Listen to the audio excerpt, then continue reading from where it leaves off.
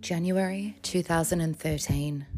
New Yorker, wife and mother of two, Sarai Sierra, 33, was murdered while holidaying alone in Istanbul, Turkey. Sarai's murderer was tracked down as a result of a manhunt and sentenced to life in prison. This is Sarai's story. Sources for this episode include the Harriet Daily News, the New York Times, CBS Local New York, the New York Daily News, Narratively, the Washington Post, the BBC, the Daily Sabah, ABC News, and Old Dominion University. Hello listeners, welcome back to episode 14 of Unknown Passage, a podcast that tells the stories of missing and murdered travellers abroad. So I've been churning out the episodes. That doesn't mean that my research is lacking at all. It just means I'm doing kind of later nights and more work when I should be doing actual work. But I'm really enjoying it and I hope you are too.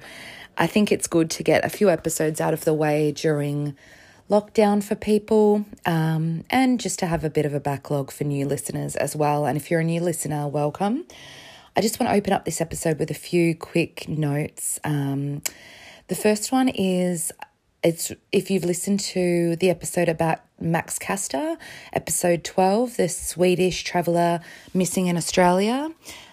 I was saddened to log on to Facebook today and just very strangely see a new post on the Max Caster Facebook page, a family friend advising that Max's father Rolf, who I mentioned quite a lot in that episode, has actually died last week. I was really shocked, especially the timing, considering I'd just posted it and he died probably around the same day I posted that. I really hope that there is another life after this one so that Rolf can hopefully get the answers he was looking for. I also just want to say thank you so much to listener Eva in Sweden. She's really been listening since episode 1 and she's such a cool source of information. She is a social worker over in Sweden and she messaged me to say that she'd followed Max's case for quite a long time and that she'd often seen Rolf posting in threads and forums looking for Max because he never really stopped. And over the weekend, she actually took time to translate so many of Rolf's posts in Swedish into English and send them over to me in a Word document. And then today I sent her a message showing her the post that Rolf had died, and we just kind of got chills because it was such strange timing, but also just sad. And yeah, my heart goes out to Rolf's family and friends. Secondly, thank you so much for all the new listeners, existing listeners who are listening. It's so cool logging on and seeing where you are listening from and then getting messages on Instagram. And the other day I got one from an expat. I think he's living in Japan at the moment, and he'd found my podcast. He doesn't have Instagram, but he emailed me to say how much he's enjoying it and how many times he had kind of thought he dodged a bullet overseas, and it just kind of shines a light on, what's lurking out there and the possibilities. So thank you, George. That was really lovely to wake up and see that email. This episode I'm doing about the murder of Sarai Sierra. She's an American who was murdered in Turkey in 2013. It is my second solved episode that I'm recording. The first one, if you haven't listened to it, I believe it was episode 10, the two European backpackers, Louisa and Maren, who were murdered in Morocco. Every few episodes I'm going to be doing a solved case just to break it up a bit and to kind of reach out to the people who listen, but once in a while like a case that has a full circle and has a bit of closure in it. Whatever that means, I suppose. Just a bit of a trigger warning for this one. This one does discuss violence against women. So if that's kind of something that upsets you or you don't think you can deal with, maybe hang out for the next episode kind of at the end of this week. So with all that being said, let's get into it.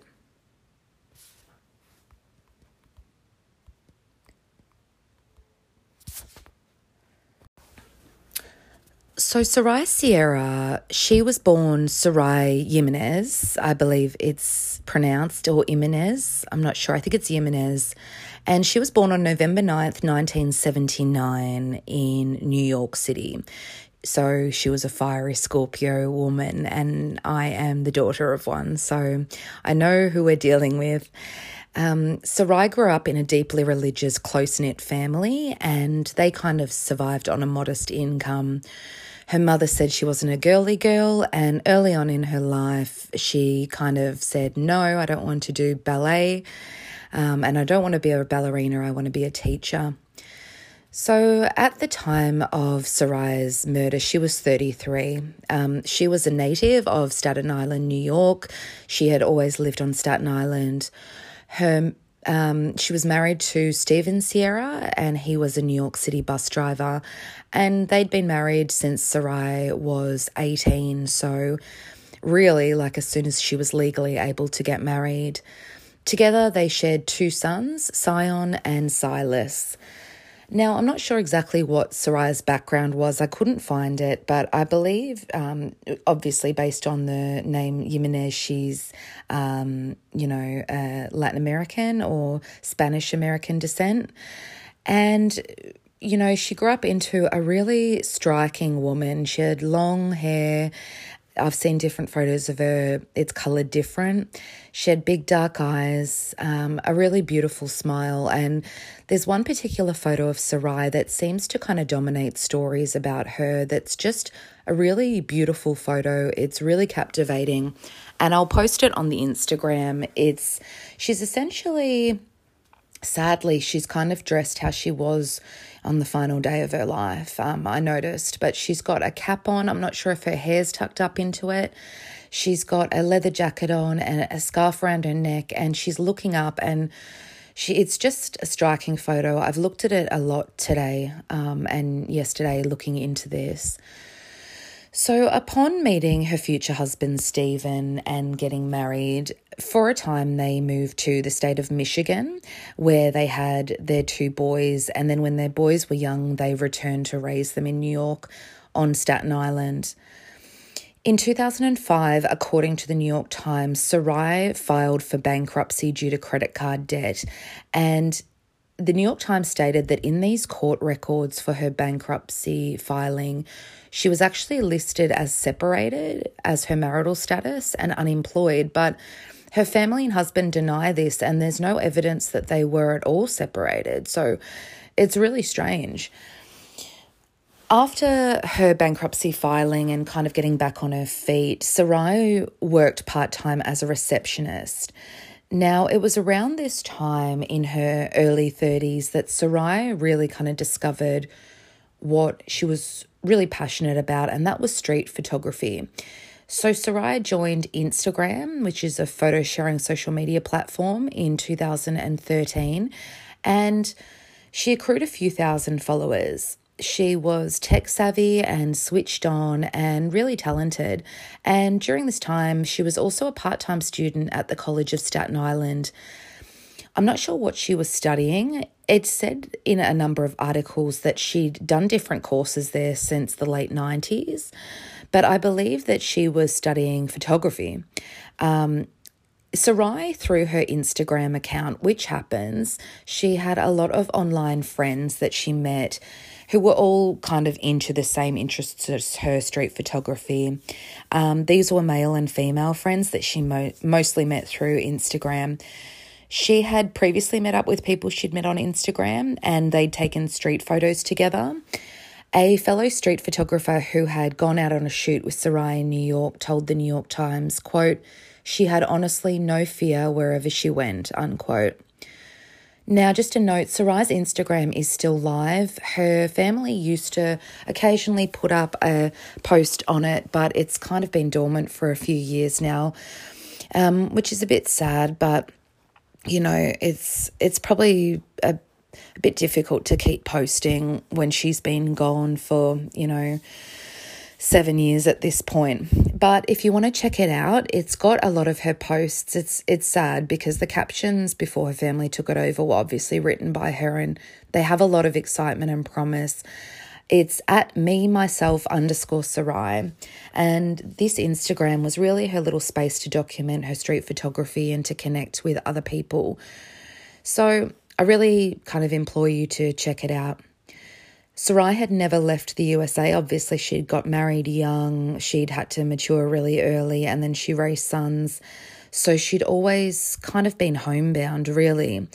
And, you know, as often happens as women and men get older, they kind of think back on the things that they want to do and they haven't yet done. And she decided to take a solo trip to Turkey. And the point of this was to take street photos, because if you've ever seen the landscape or any photos of Turkey, it's an incredible, beautiful, majestic city, an ancient city, country, sorry. I'm talking about, she was going to Istanbul in Turkey. And, you know, it's the perfect place to take street photos. And most of Sarai's trips before this had only gone as far as upstate New York or to Michigan. And so obviously, being a hardworking mother of two, she wanted to have a bit of, you know, her time to herself, which I'm not a mother, but I was raised by a single mother, and, you know, it's the hardest job in the world. And, you know, understandably, Sarai wanted to spread her wings a bit and explore and probably just have some time to herself in peace and quiet. She needed a break, and she vocalized to her friends and family that she was going on this trip with a friend of hers who she'd known for a long time. So apparently people on Instagram that she'd connected with had put the idea of going to Turkey in her head because they said it was such an amazing place to take photos. And the friend that was initially meant to accompany her, I believe her name's Magdalena, she had to pull out at the last minute. And instead of cancelling like a lot of people would do, Sarai was like, nah, I'm going by myself. If she can't make it, I'm just going to go. And that's such a ballsy move for someone who's never really strayed far from home. And, you know, I just think that says a lot about what Sarai was like. So she booked a room kind of in the centre part of Istanbul in a safe area on Airbnb. And her friend Magdalena, who couldn't go, but in the end, but, you know, spoke to Sarai and probably told her, you know, go and have a good time. She said to KDVR, quote, she did a lot of research about the area, about where she was going to stay, the safest places to go, and the time of day to travel, unquote. Now, Sarai's brother, David, he was pretty worried about Sarai going to Turkey on her own. I think mainly because it was Turkey. I think if she was going to another city in Europe, maybe it would have been a bit different. But he said, quote, we were nervous. We were like, always be mindful of what you do, be aware of your surroundings, don't get too comfortable to the point where you drop your guard down, unquote. David also said, quote, Sarai's passion for photography and love for capturing the beauty we see in culture, architecture and scenery was her reason for travelling to Istanbul, unquote. Before I get into the details of Sarai's trip, I thought now was a good time to break to talk a little bit about Turkey. So Turkey is a country with a population of about 82 million people, and it spans about 770,000 square kilometres. And the leader of its government is a president. So Turkey is really, some people refer to it as Europe and some people refer to it as the Middle East, but it kind of borders the two. It's one of the most westernized countries of that region. And the capital of Turkey, I actually learned something researching this. It's not actually Istanbul, it's Ankara. And despite Turkey's reputation, I think a lot of people instantly think that it's dangerous, just, you know, the vibe that they get. It is actually mostly safe for tourists, but in the last few years, Turkey has seen a rise in terrorist attacks in large cities. However, most of these attacks don't target tourist hotspots. They mostly target government organisations. The political situation in Istanbul in particular is rather unstable, and petty crime is what most tourists to Turkey can really expect at the worst to happen to them. Turkey shares a border with Syria, so travel to this particular side of the Turkish country is kind of warned against, obviously. Now, according to the World Bank, Turkey has a, quote, emerging market economy, unquote, and it classifies it as an, quote, upper middle income country, unquote. Depending on whose statistics you read, but I think it goes without saying, Turkey has a pretty serious problem with violence against women.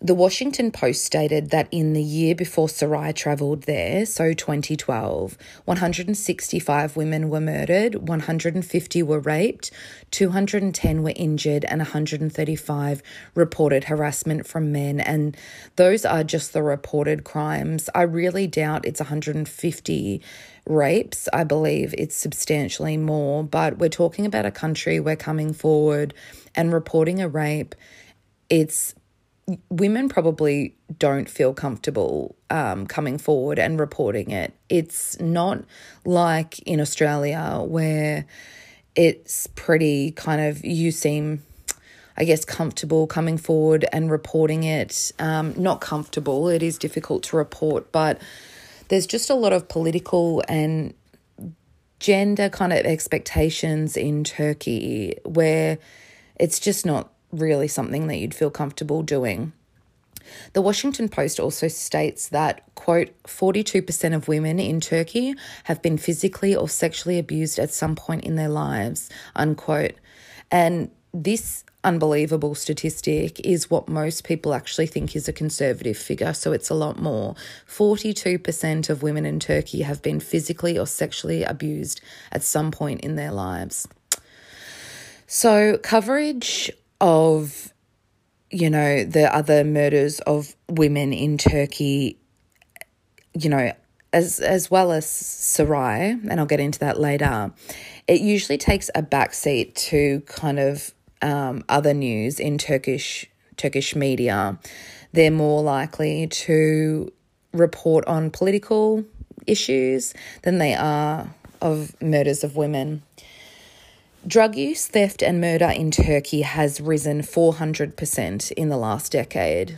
But Noma.com states that the real worst spike in crime was between 2003 and 2012, and it really peaked around the time Sarai travelled there.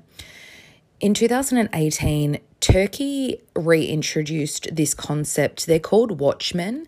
I actually just found this article talking about what they were, and it wasn't in relation to Sarai's murder. It was just in relation to Turkey and its safety.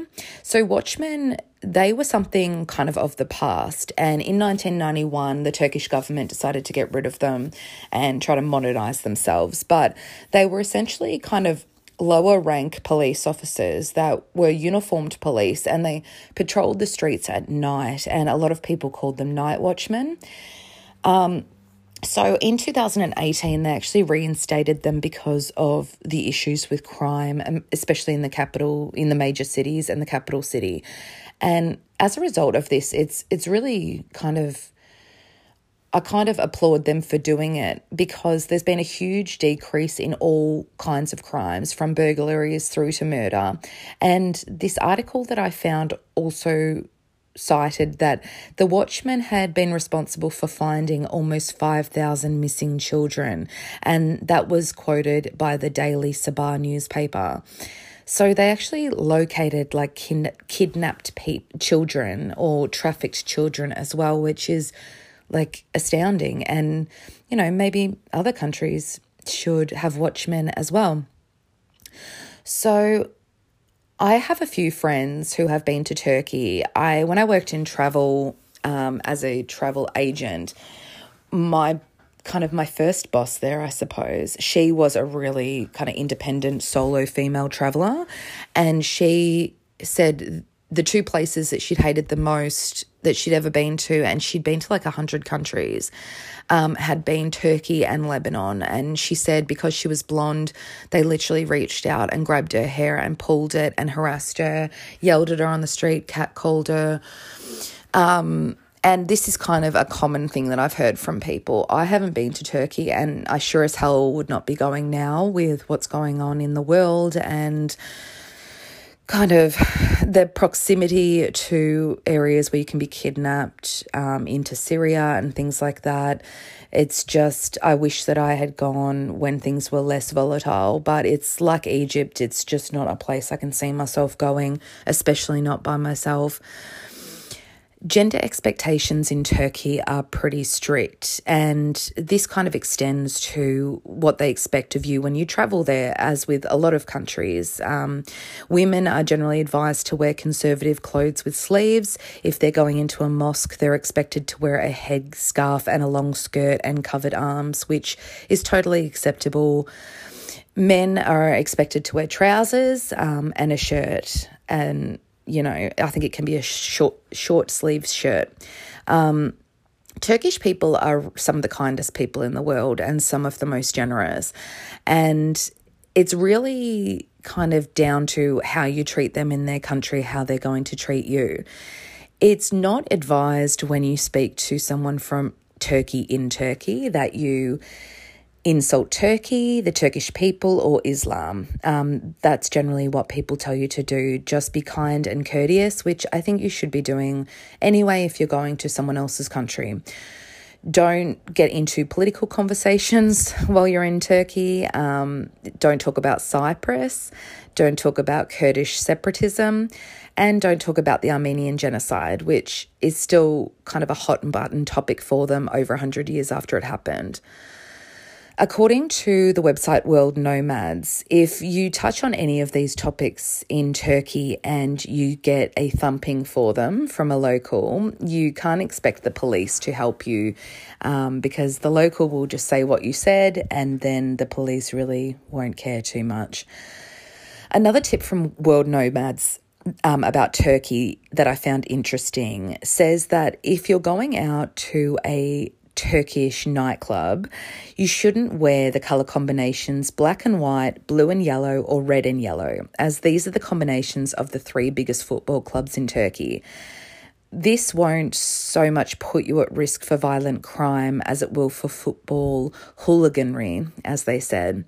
And a bunch of drunken dudes at a bar will probably lay into if you wear these combinations without even realising you're wearing them. That part reminded me of in Scotland, in Glasgow, they've got the, I think it's pronounced Celtic, not Celtic, Celtic and Rangers football clubs.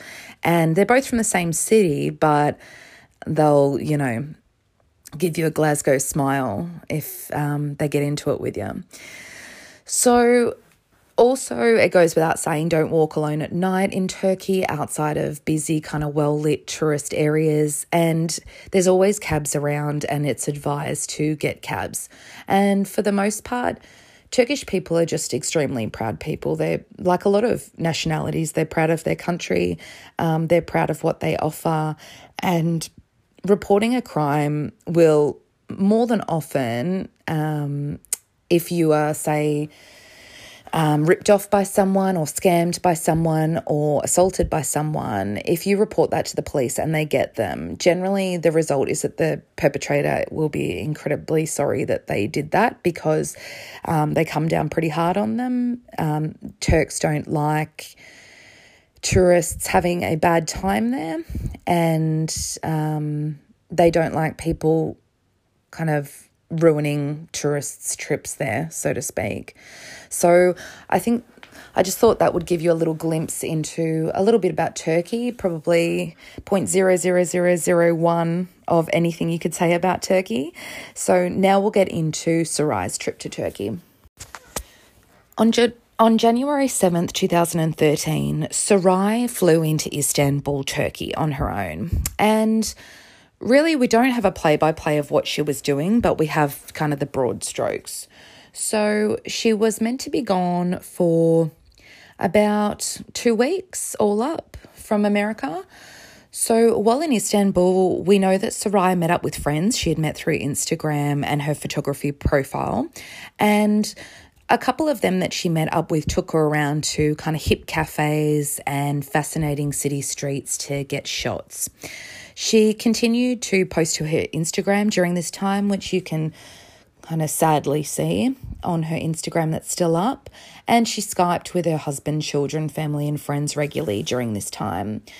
Now, in a fact that will be heavily reported later, and I guess by news sources that were trying to shine a bad light on Sarai or question what she was doing, during the time that she was in Turkey, she actually flew to Amsterdam for a kind of mini break in between her break to meet a man that she had met on Instagram, I believe. And she also, when she was in Turkey, met up with a man that she'd met on Instagram who lived in Turkey. Amsterdam is a few hours flight from Turkey, so she kind of took a little domestic flight in between, and I think she had like 1 day layover by herself in Munich, Germany as well, so that ate into her time in Turkey a little bit. But from what I could tell, I think her husband knew that she was going to be taking this little trip in Amsterdam. As a result of this fact about her travels, upon her death, rumours flew that Sarai was a drug smuggler as well as a cheater. The Turkey to Amsterdam route is a really well-known drug smuggling corridor, so that's what kind of keyed people off to that theory. But there's zero evidence that Sarai did any drug smuggling, and there's no way that I think she did either. In a later statement to news stations, one of the Turkish men that had met up with her and she had met on Instagram, he stated that their friendship was purely platonic and that there's no way that Sarai was a drug smuggler. And during that time when she flew to Amsterdam, the man that I think she slept on his couch in Amsterdam, he also stated later on that they were purely friends and that Sarai's husband, Stephen, knew that she would be couch surfing at his. He told the New York Times, quote, "Taking care of her meant showing my city and being a good friend to her. She had a wonderful time here," unquote. On January 21st, 2013, it was Sarai's final full day in Istanbul before flying back to New York City.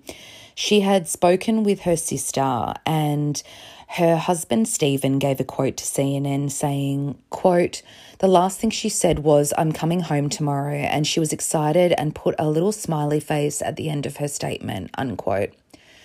So for her final day in Istanbul, Sarai had a lot of things she wanted to see. Her main thing was she wanted to go to the Galata Bridge, which is a well-known landmark that tourists visit, and this spans the Golden Horn Waterway. Essentially, Sarai's husband reported her missing when she didn't return to New York City the following day on her scheduled flight. He first called her hotel, her Airbnb room, and he learned that all of Sarai's things were still in her room, including her passport, which obviously straight off the bat is really concerning. Essentially, the minute that Stephen reported her missing, the police actually jumped into action, which is really heartening to see. And it was almost 2 weeks before they found Sarai's body. And during this 2 weeks, hundreds of police and investigators looked at as much CCTV and surveillance as they possibly could from across Istanbul. And they did a really good job of tracking down Sarai on quite a lot of CCTV. They were able to piece together quite a lot of her movements, but they really came up cold when it came to any really good leads. She was seen on a number of days, mostly alone, exploring the city. You can see a few of these if you look her up on YouTube, and I'll also put it on her page that I'll create after I post this on unknownpassage.com. They found the very last footage of Sarai that they could find, and it was the day that she was due to visit the Galata Bridge, and the day before she was due to fly back to New York. This footage you can watch on YouTube, and Sarai is essentially, she's walking through what is really a food court in a mall. I don't know what you call it in other parts of the world. And she's wearing jeans and a leather jacket and a cap, and it's quite a similar photo to the really famous photo that you'll see all over of Sarai. And there's something about this footage, it really got me, more than maybe any other footage of her family crying or looking for her or anything like that. And I can't really put my finger on why, but she walks through with her tray of food, and she goes up to a table, and I think all the tables are taken, and I think she asks someone if she can use her table, and she kind of takes this 2-seater table and pulls it out a little bit, and she just sits there. She sits down and she puts her tray down, and she takes her bag off and puts it in her lap, and she's kind of isolated the table to herself, and she starts eating, and it's just sad. She's just really alone, and I'm sure she was enjoying being alone and, not having to answer to anyone, but it's just sad that she didn't know what was about to happen. Soon, her husband, Stephen, he boarded a plane to Turkey, and he and Sarai's brother, David, they joined the police searching for Sarai all over Istanbul, which would have been impossible because Stephen, I don't believe, had ever left the United States, and suddenly he's in this really exotic country, in a country he knows nothing about, trying to communicate with police. It's pretty much what the families of all the people I cover on this podcast go through, and that's kind of the thread that binds them all together, and the search for their loved ones, and just on completely foreign terrain. So Stephen told his sons with Sarai that he was going to Turkey to make sure that Sarai got home safely. And in an ABC News interview with Stephen after Sarai's body was found, he's sobbing. He's sobbing like he's got snot coming out of his nose when you just can't stop and you can't get your words out. And it was so difficult to watch. The FBI were in Istanbul to assist on the ground in the search for Sarai. So unfortunately, after 2 weeks of searching for Sarai and following up all these loose ends, the search for Sarai ended on February 2nd, 2013. It was in the poor seaside neighbourhood of Kankurtaran, and Sarai's body was found essentially along. Istanbul has these ancient city walls that kind of surround it, and she was found along one of these city walls near Suraburnu, beneath Topkapi Palace, and that's according to the Hurriyet Daily News. According to a piece by Narratively, her body was actually stuffed into a cavity in the wall.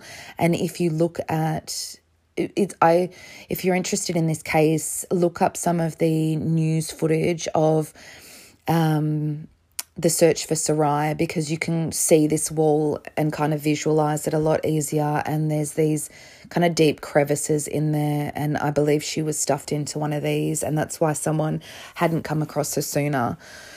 The cause of Sarai's death was found to be blunt force trauma to the head, and obviously Sarai had been missing for 2 weeks, and she had been dead for that entire 2 weeks. So between the decomposition of her body and the trauma to her head, she was almost unrecognisable.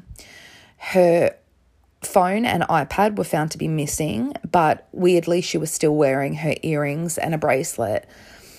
According to ABC News, and this fact isn't discussed anywhere else except for on this news segment I found, and I just think it's a bit strange, but then again, maybe there's an easier answer to it.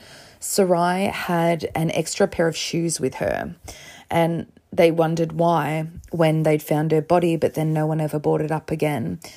Maybe she was going to be walking somewhere, I think, where she thought that her shoes might get a bit wet, and she took a pair of dry shoes. Or maybe one pair was walking shoes and one pair was comfortable shoes to go and sit and have a meal later. I think that's probably just a female thing.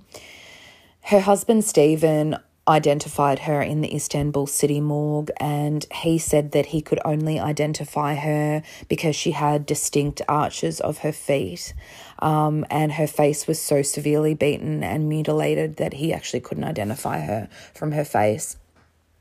Sarai's body was flown home to Staten Island soon after, and this was long before the culprit was found. Her funeral service was held at her childhood church in Staten Island, and she was buried on Staten Island at Silvermount Cemetery. Stephen told the New York Times that he explained Sarai's death to their sons as, quote, "I told them Mummy got hurt and she died," unquote. As a result of being told this, her older son, Silas, he smashed a lamp in the house, and he said to Stephen later, quote, "But I was still 9, didn't get to see me turn 10, unquote. I'm getting a bit emotional. So in what I think is a beautiful crowdfunding measure, Sarai's family actually sold a number of her photographs to pay for her funeral, and they raised enough to pay for her funeral. Additional profits went to raising her 2 young sons, and this website is still up and selling Sarai's photos as stock images, or just if you want to buy one and frame it. It's at 20, so the word 20 and then the number 20.com. I'll add this link to Sarai's page on the Unknown Passage webpage because I actually really want to buy one and frame it because I actually love her work. So the investigation into Sarai's murder then heated up once they had found her body and they knew that someone had murdered her. The Istanbul police questioned 21 suspects that they'd narrowed down over the murder of Sarai, and they took blood and DNA samples from each one of these people. Apparently 2 of these suspects were actually women. They'd actually found DNA under Sarai's fingernails and in her hair, and apparently the condition of her fingernails was pretty bad, and that suggested she fought for her life. CCTV footage was obtained and it's very blurry and you can see stills of it, but she was essentially walking around a coastal area of the city, and then later on she's caught on really blurry CCTV near the city walls, and it's so blurry. I don't know how the police did it, but they did an incredible job of tracking this person down, but they've actually kind of put arrows to where Sarai is walking, and then probably a couple of meters behind her somebody else is walking, and that's what they had to go off. So 8 whole months passed before the murderer of Sarai Sierra was tracked down, and I believe it had to do with the fact that they caught this person on CCTV not long after Sarai went missing, and he was selling her jackets on the street. And this is a quote that I found on an article by Narratively, but it's not mentioned anywhere else. I believe he was trying to sell her leather jacket, and I think that's what they're alluding to, and that he must have taken it off her body before he fled the scene. But when they found her body, they never mentioned that she was missing a jacket, so I'm just piecing this together. But it is weird that he didn't take any of her jewellery, but he took the leather jacket to sell. The police searched for this person, and once they found him, and they've kind of remained tight-lipped about how they actually tracked him down, but I think they had quite a few people dob him in who knew about him. They found this monster and they took his DNA, and it confirmed that he was Sarai's murderer. Sarai's murderer was Turkish national Ziya Tisali. I'll refer to him as Tisali for the rest of this episode. He was at the time of her murder 46, and if you are 46 and you feel old, look up pictures of this guy and you'll feel a whole lot better, because I would honestly put him at maybe 70. He probably looks 20 or 30 years older than he actually is, and I don't know, my grandfather used to say beauty is skin deep but ugliness runs right through to the bone, and I think that really comes up time and time again in my life. So Tasali, he was an itinerant paper collector and petty thief. He had no set address. He kind of just wandered around. They had a record of him because he had prior convictions for burglary and weapons violations.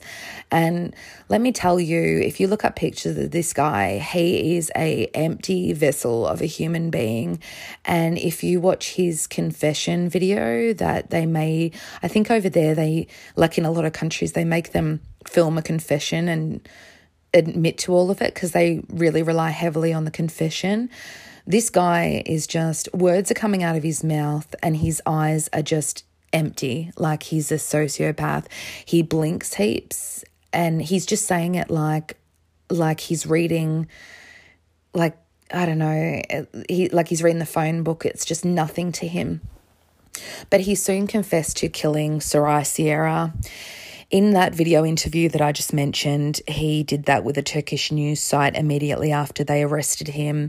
Tasali essentially outlined what had happened that day.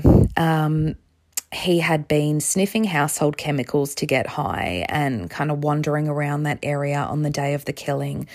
And he said he didn't remember it, but for someone who didn't remember it, he had a hell of a lot of details in the next breath of something that he clearly didn't remember. So on the day that Sarai went missing, she was walking along the old city walls taking photos and Tasali was following after her. He then said that he basically caught up to her and he tried to kiss her. And he said, quote, "She resisted me and a struggle broke out between the two of us," unquote. According to his statement, Tasali said that Sarai hit him with her phone, which was in her hand, giving him a bloody nose, and I love that detail. He knocked her down and she fought back and she picked up a stone which was kind of within arm's reach and she slammed it into his head. And he said from there he just went off. He said, quote, "I got very angry and hit her back twice with a stone I grabbed off the floor," he said. He then said that she stopped moving. So Sarai really put up a fight and, you know, good for her. And when I was watching this news kind of interview where he confessed, he said one other thing which I copied from the closed captions I watched, and it really pissed me off. It said, quote, "The woman confronted me. I did not confront her because I was drinking there," unquote. So I don't know what the fuck that means, but he's actually kind of saying that she went up to talk to him, which, trust me, look up a picture of this guy. She did not. And I believe that she was probably walking pretty quickly to get the hell away from him on that last blurry footage we have of her. I don't think she was looking to make friends with someone who was sitting essentially in a really isolated, grassy area, drinking household chemicals or sniffing them and getting high. So Tasali said that he left her body there and then the next day he returned to the scene. He said he covered the body with blankets and then he took her phone and her iPad, which she was walking around with when she crossed paths with him, and he took it down to the seafront and he threw it into the sea, which, I mean, that shows a fair bit of premeditation because he must have known that they would track those at some point. So for someone who claims that his body is so kind of pickled by household cleaners and his mind, he seems to have a fair bit of, what's the word for it? I can't think of it. There's a really good word that the guys that Bob Ruff uses on his podcast. So he said that he actually thought Sarai was a Turkish woman, and that's probably the only part of his statement that I believe, because I actually think that Sarai would have blended in pretty well in Turkey. She's got a look that she could easily be a number of nationalities, quite like Ania Sheikhian actually. So he said that he just thought she was a Turkish woman until reports began appearing on the news about these missing American tourists. And I think then he started to freak because he himself knew that they were putting a hell of a lot more work into finding the murderer of a tourist than they were a local woman. And that's when he starts to take his countermeasures, that's the term. So he actually confessed that when the police found Sarai's body on February 2nd, 2013, he was actually really close by. He was only a few yards away from the crime scene. So that really ties back into when police and investigators say that serial killers or offenders always return to the scene of the crime to kind of keep tabs on what's happening. He's a prime example of that. He told prosecutors that he regretted killing Sarai. So essentially, after he killed her and he then returned the next day and covered up her body and got rid of her mobile and her iPad, he fled Istanbul because he knew that, I think, if he stuck around, they would be hot on his heels pretty quickly. He then crossed the border into Syria, and according to him, he fought in clashes with Syrian rebels, which I think is probably a major lie. I don't think he looks like he's capable of fighting. I don't know why he would add that detail in. He doesn't look like someone that they would want to recruit. I think he was probably just hiding out over the border, hoping that, they wouldn't find him. He then said that he decided to return over to the Turkish side and surrender because he got shot in the leg. And I've never seen any proof that he's been shot in the leg or anything, or it's mentioned, or his injury or anything. The head of Istanbul's security forces, his name's Hussein Kapkan, he said that Tisali had not handed himself in. He said that he had been captured after an extensive manhunt along the border. So I think they knew who they were looking for. They were hot on his heels and they caught him, and he's kind of spun this yarn to make himself sound a little bit more edgy and interesting. So as a result of his murder of Sarai Sierra, Tisali was charged with murder, and thankfully he was sentenced to life in prison. He was given a mental health evaluation before his trial, and they deemed him sane to start trial. Initially, Tisali was not charged with sexual assault or theft, but he was only charged with the murder of Sarai. He received life for the murder, but it gives me a lot of hope because in 2019, so only last year, he was actually put on trial for those additional charges of sexual assault or theft. There's no evidence of what the sexual assault is. They haven't disclosed that, but the theft, I imagine, is the iPad and the phone and the jacket. So he was retried in 2019, so 6 years after he had murdered Sarai, and the Turkish courts actually gave him a further 7 years and 6 months for the sexual assault and 4 years and 2 months for theft. So that's incredibly impressive.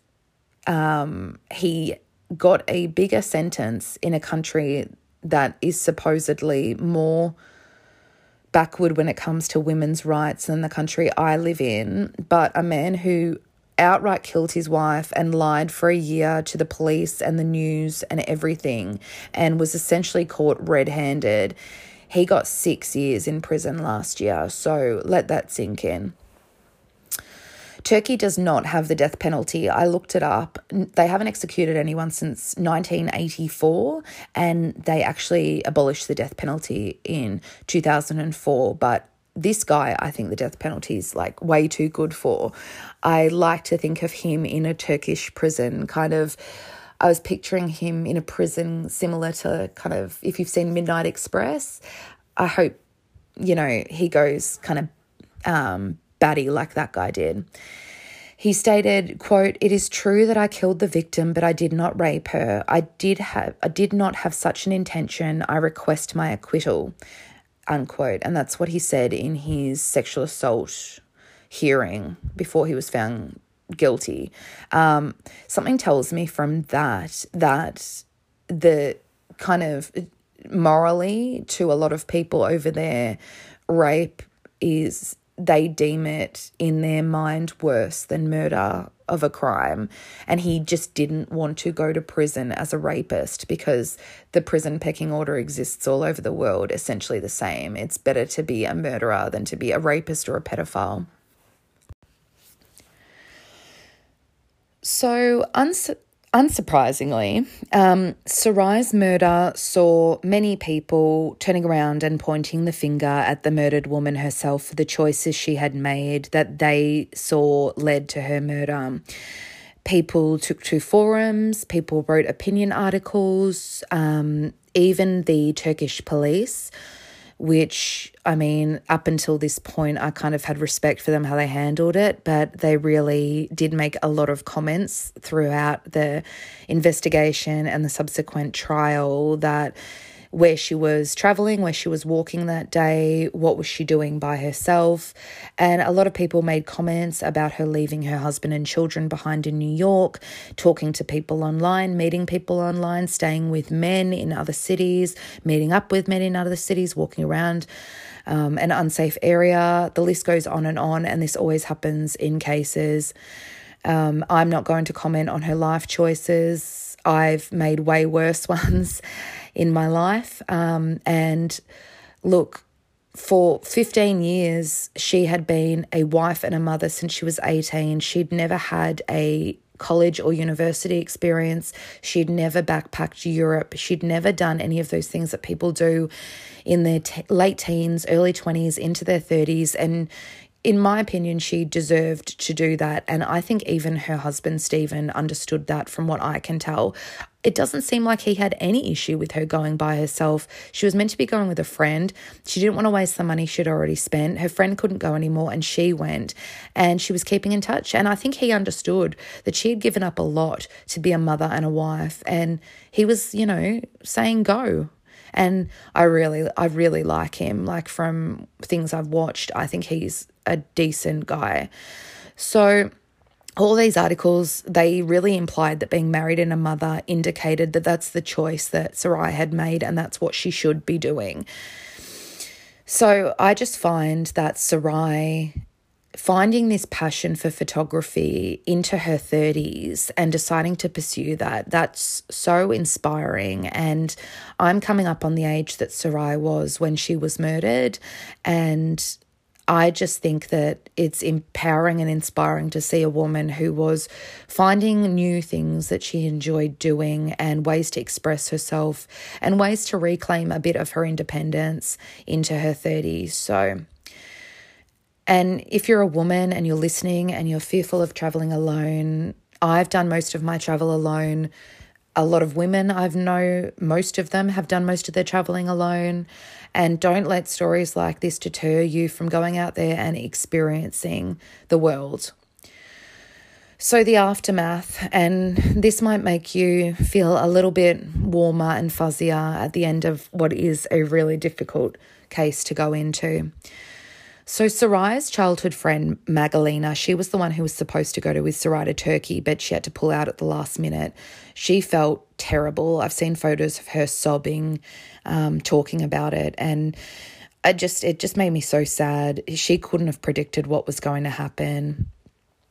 So Stephen relied initially on help from family and friends to get back on his feet and to work through his grief. And he was suddenly raising 2 young sons without his wife.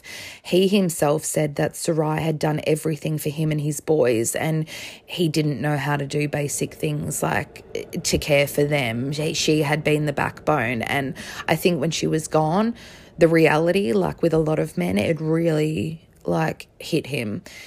He was really deep in grief. I think he thought that he would never pull himself out of it. And Sarai's childhood friend and single mother, she had one son. Her name's Dulcie.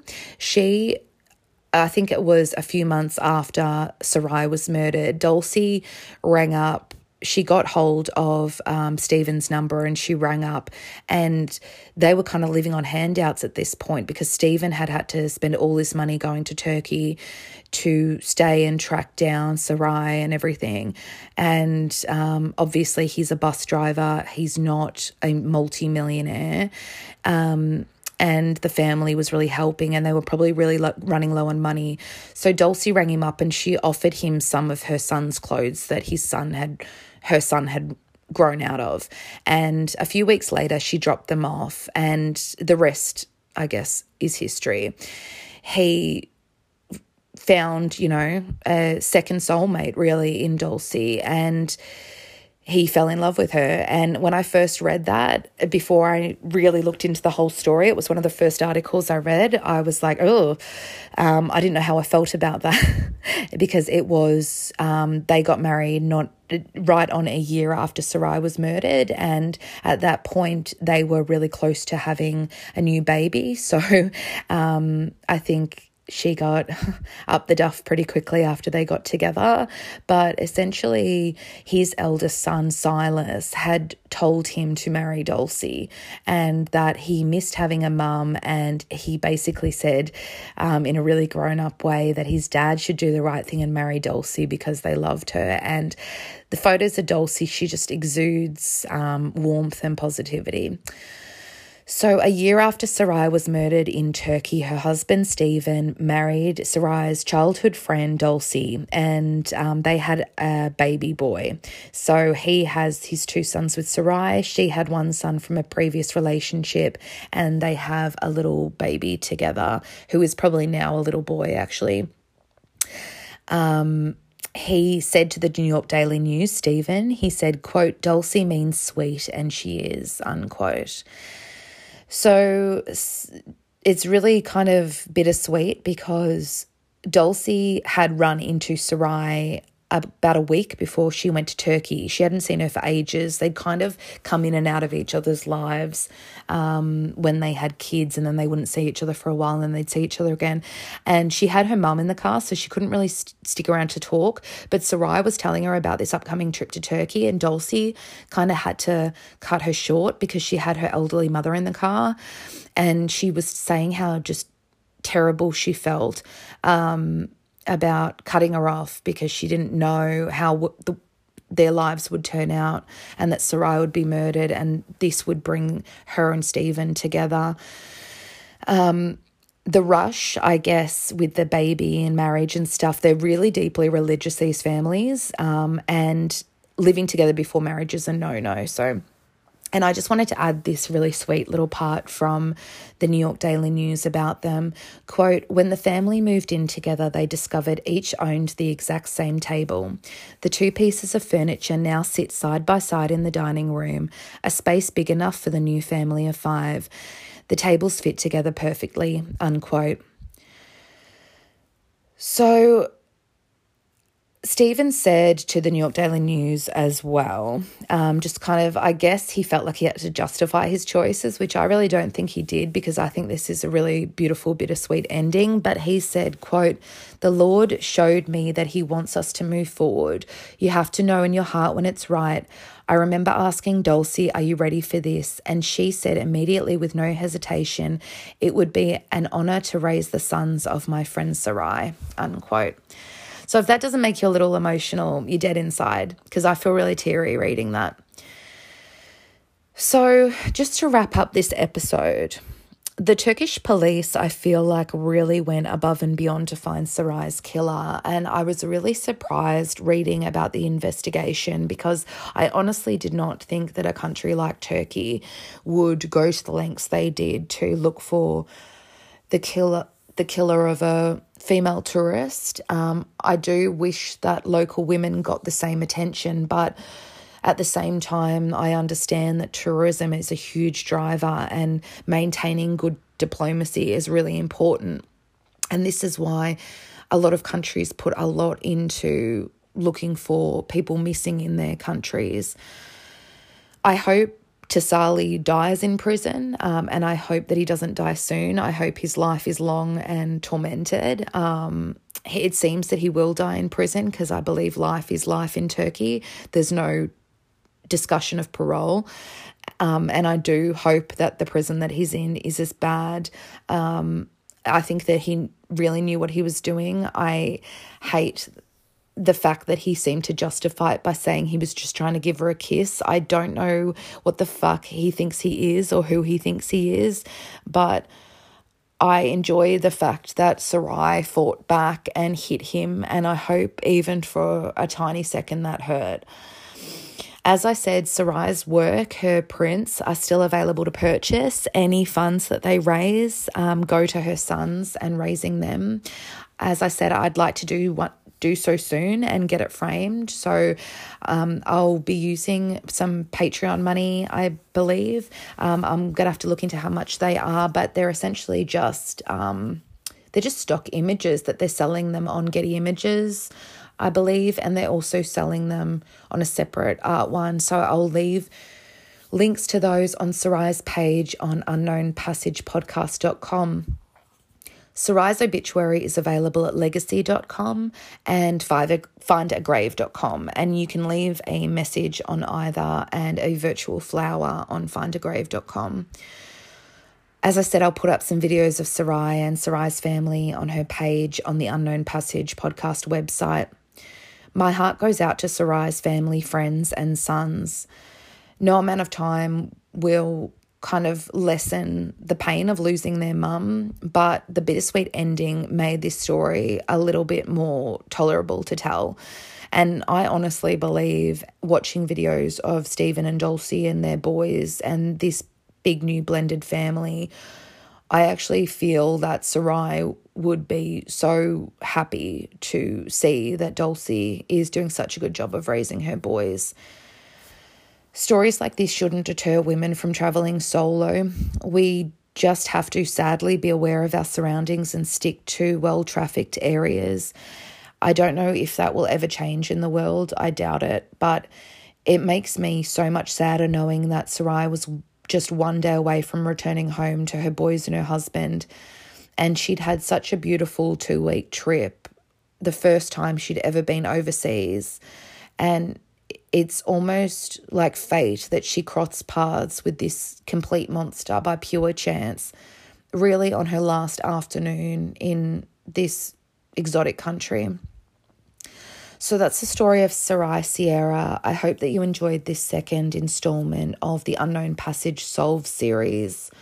As I said, I'll be doing a solved episode every few, just to give you one that has, you know, a full story that wraps up at the end, no matter how sad it is. I find these ones more difficult and more upsetting because you have the details of how they died. Missing people, you don't have all those details. There's a lot of speculation, but these ones, it's different to kind of just reading an article about someone, really digging deep into articles and looking at so many pictures and watching so many videos. For a little moment in time, you feel like you know the person and you think of all the things that they won't get to experience. So follow Unknown Passage on Instagram at Unknown Passage Pod. If you want to email through feedback or case suggestions, albeit it may take a year to get to your case suggestion, send them through to unknownpassagepodcast@gmail.com. Visit the website at unknownpassagepodcast.com. If you want to become a Patreon, I've got a $2 tier and a $5 tier at the moment. There's no requirement to be a patron. Just keep enjoying these for free. Go to patreon.com/unknownpassagepodcast. And yeah, I don't really have anything else to add. I'm not sure where the next episode will take place. It will be a missing one. I've got a few that I've pretty much researched. So yeah, if you know anyone who likes missing persons / true crime / travel podcasts, that's how I'm categorizing it. Recommend my podcast. It's amazing how just in I think it's been 6 weeks, I've had so much good feedback. It's so cool. It makes me feel all warm and fuzzy. So until next time, interact with me over on Instagram. If you don't have Instagram, I'm not going to be getting Facebook. Facebook is a toxic cesspit of racists, and I don't think that my podcast category I just can imagine the comments. So that's why I'm not taking it over there, because I manage social media for a number of overseas clients, and every day of my life I remove racist comments, literally just go through and delete them from their posts for literally no reason. One of them's a food. They just make a food and people write F this, F that, F you. So yeah. Anyway, I will see you soon, and thanks for listening. Okay, bye.